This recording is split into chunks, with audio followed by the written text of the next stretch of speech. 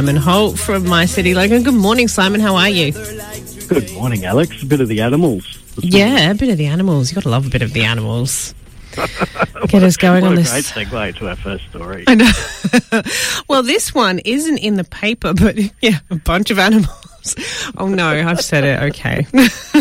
Right. No, allegedly. Allegedly, a bunch of animals. Gang arrests over the weekend. Tell us what happened. Yeah, this is kind of... I don't know about you, but I read through this story and I think I've got pictures in my mind of the OK Corral, you know, with that sort of whistling music in the background and tumbleweeds going across this car park. Oh. There's a couple of cars race in and start firing bullets at a guy in a car park. And then allegedly... Yep. The guy who was being shot at pulls out his gun and shoots back at the cars, who then flee away, and then one of the cars lands in a hospital because the driver's been shot in the ankle. So this is all going through the courts right now. So the police have made these arrests. There were 6 arrests, I believe, 5 or 6 arrests over the weekend.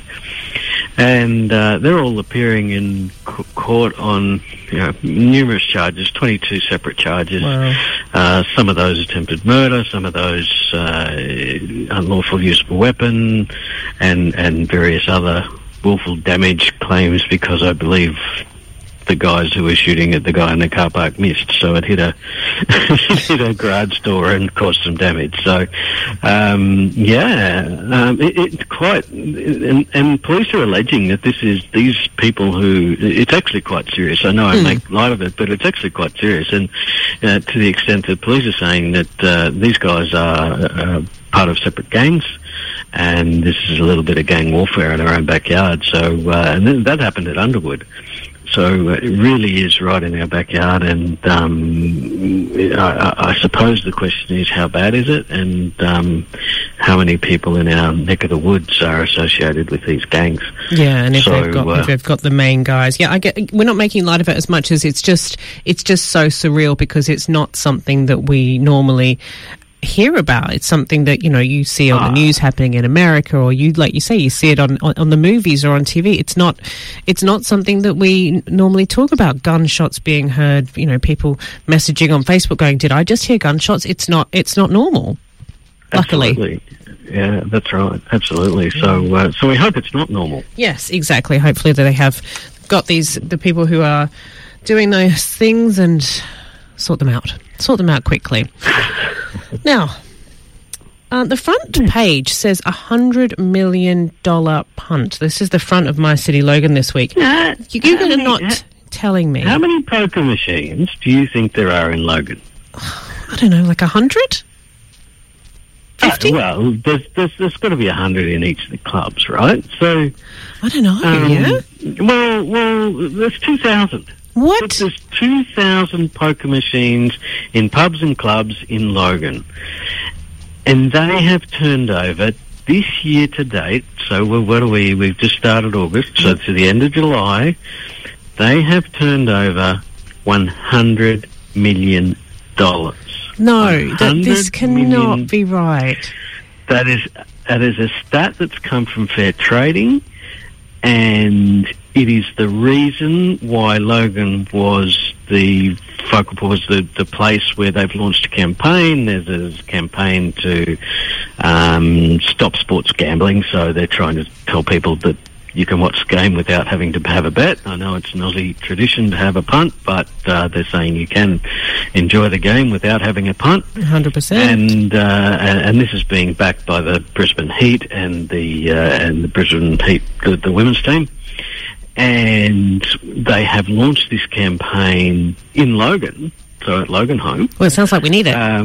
Because if that figure is correct, and we have no reason to believe it isn't, absolutely we need it, because that's an awful lot of money. What we could spend $100 million on if we all get together and instead of feeding it into the pokey machines. We could go on a really nice holiday. And I'm sure that number is turnover, which means that's not the amount that's been lost. I believe they work on someone won somewhere along the line. There's a net ratio of about 94%. So you can say that 6% of that $100 million is still $6 million down the drain. I mean, I've never understood it, which is why, I can't imagine how many pokie machines are in the clubs. And I know that it is a very serious problem for people, and people do get into terrible habits in it, and it is an addiction, and huge support to anyone who is going through that. You know that you can call Lifeline and talk through it if this is something that you're struggling with. But yeah, when you put it in the context of how much money collectively has been turned over by these machines, that's huge. And that's not even people putting money on. Like I think my husband turned to me last night when the Matildas game was on. He said, I wonder what they would have paid out for 4-0 against Canada.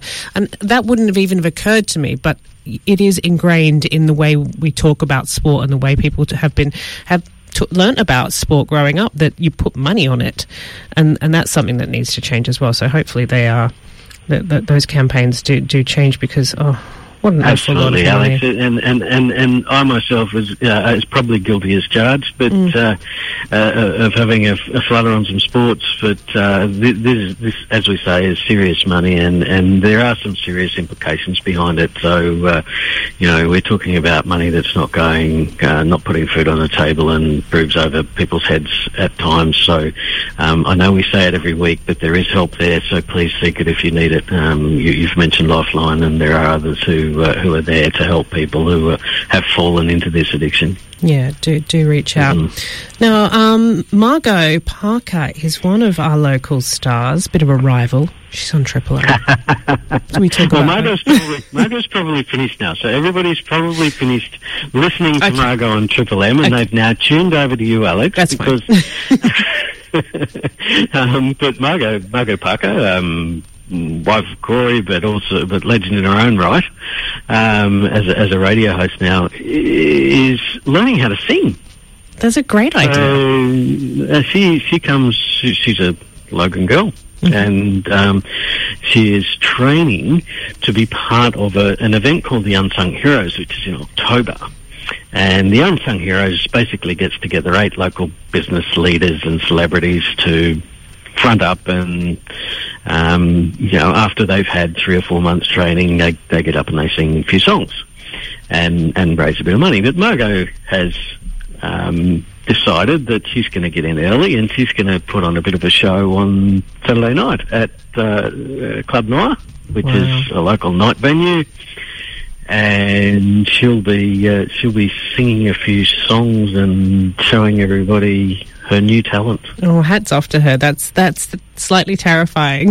But, if you've got a little bit of a voice and you've got the right people giving you the pointers, you could uncover a whole new talent later in life, couldn't you? I mean, people don't start singing sometimes until they're a bit older, and who knows, she could have a single out soon. I'm sure you'd be better than I would, Alex. I would need an awful lot of practice. No, I'm terrible. My daughter is a singer, and she tells me I'm off pitch all the time. And she says, "Go up 1 octave." I'm like, I don't understand what you're talking about.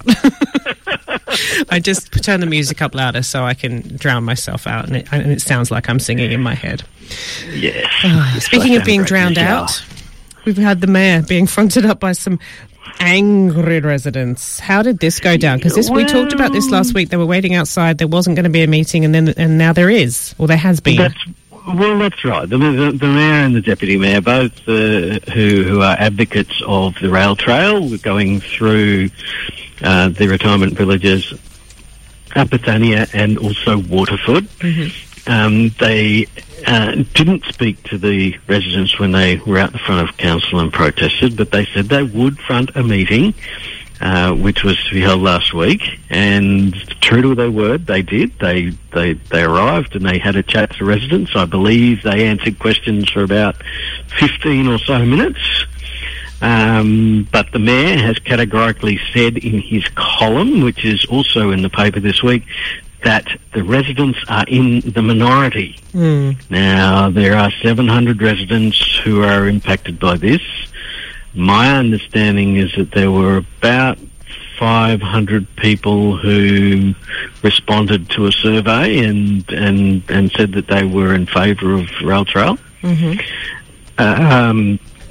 I am not sure of the detail that that questioning and that community consultation went into when it spoke about, it can say, are you in favour? And you say yes. Are you in favour of it going through to retirement villages, the answer to that may be yes, maybe no. So was it that clear? Do you know? Was the question, are you in favour of it going through there, or are you just in favour of it in general? I believe they asked people for their opinions, and people would have given their opinions in a level of detail that they were comfortable doing. So anyway, what we can say is that the Mayor is convinced that the people who are living in these retirement villages are in the minority. He believes that the project, we talk about the rail trail being a project, so it goes right from Logan Village right through to Bethania. It's a long thing, and what the residents want is for the rail trail to go around their properties, not through it. The rail line goes through the middle of the two properties. So it's a tricky one, but the Mayor suggests that this is a project of significant regional and importance. Yeah. So it's not only important to that little particular area, it's important to the whole city and also the whole region as a tourist attraction. So we'll see. The residents say it's a crime pit. Yes, I imagine it is not the end of that discussion. Simon, thank you so much for bringing us up to date with all of that. We will talk again next week. Have a beautiful Tuesday. I look forward to it. You too, Alex. Bye. That bring you back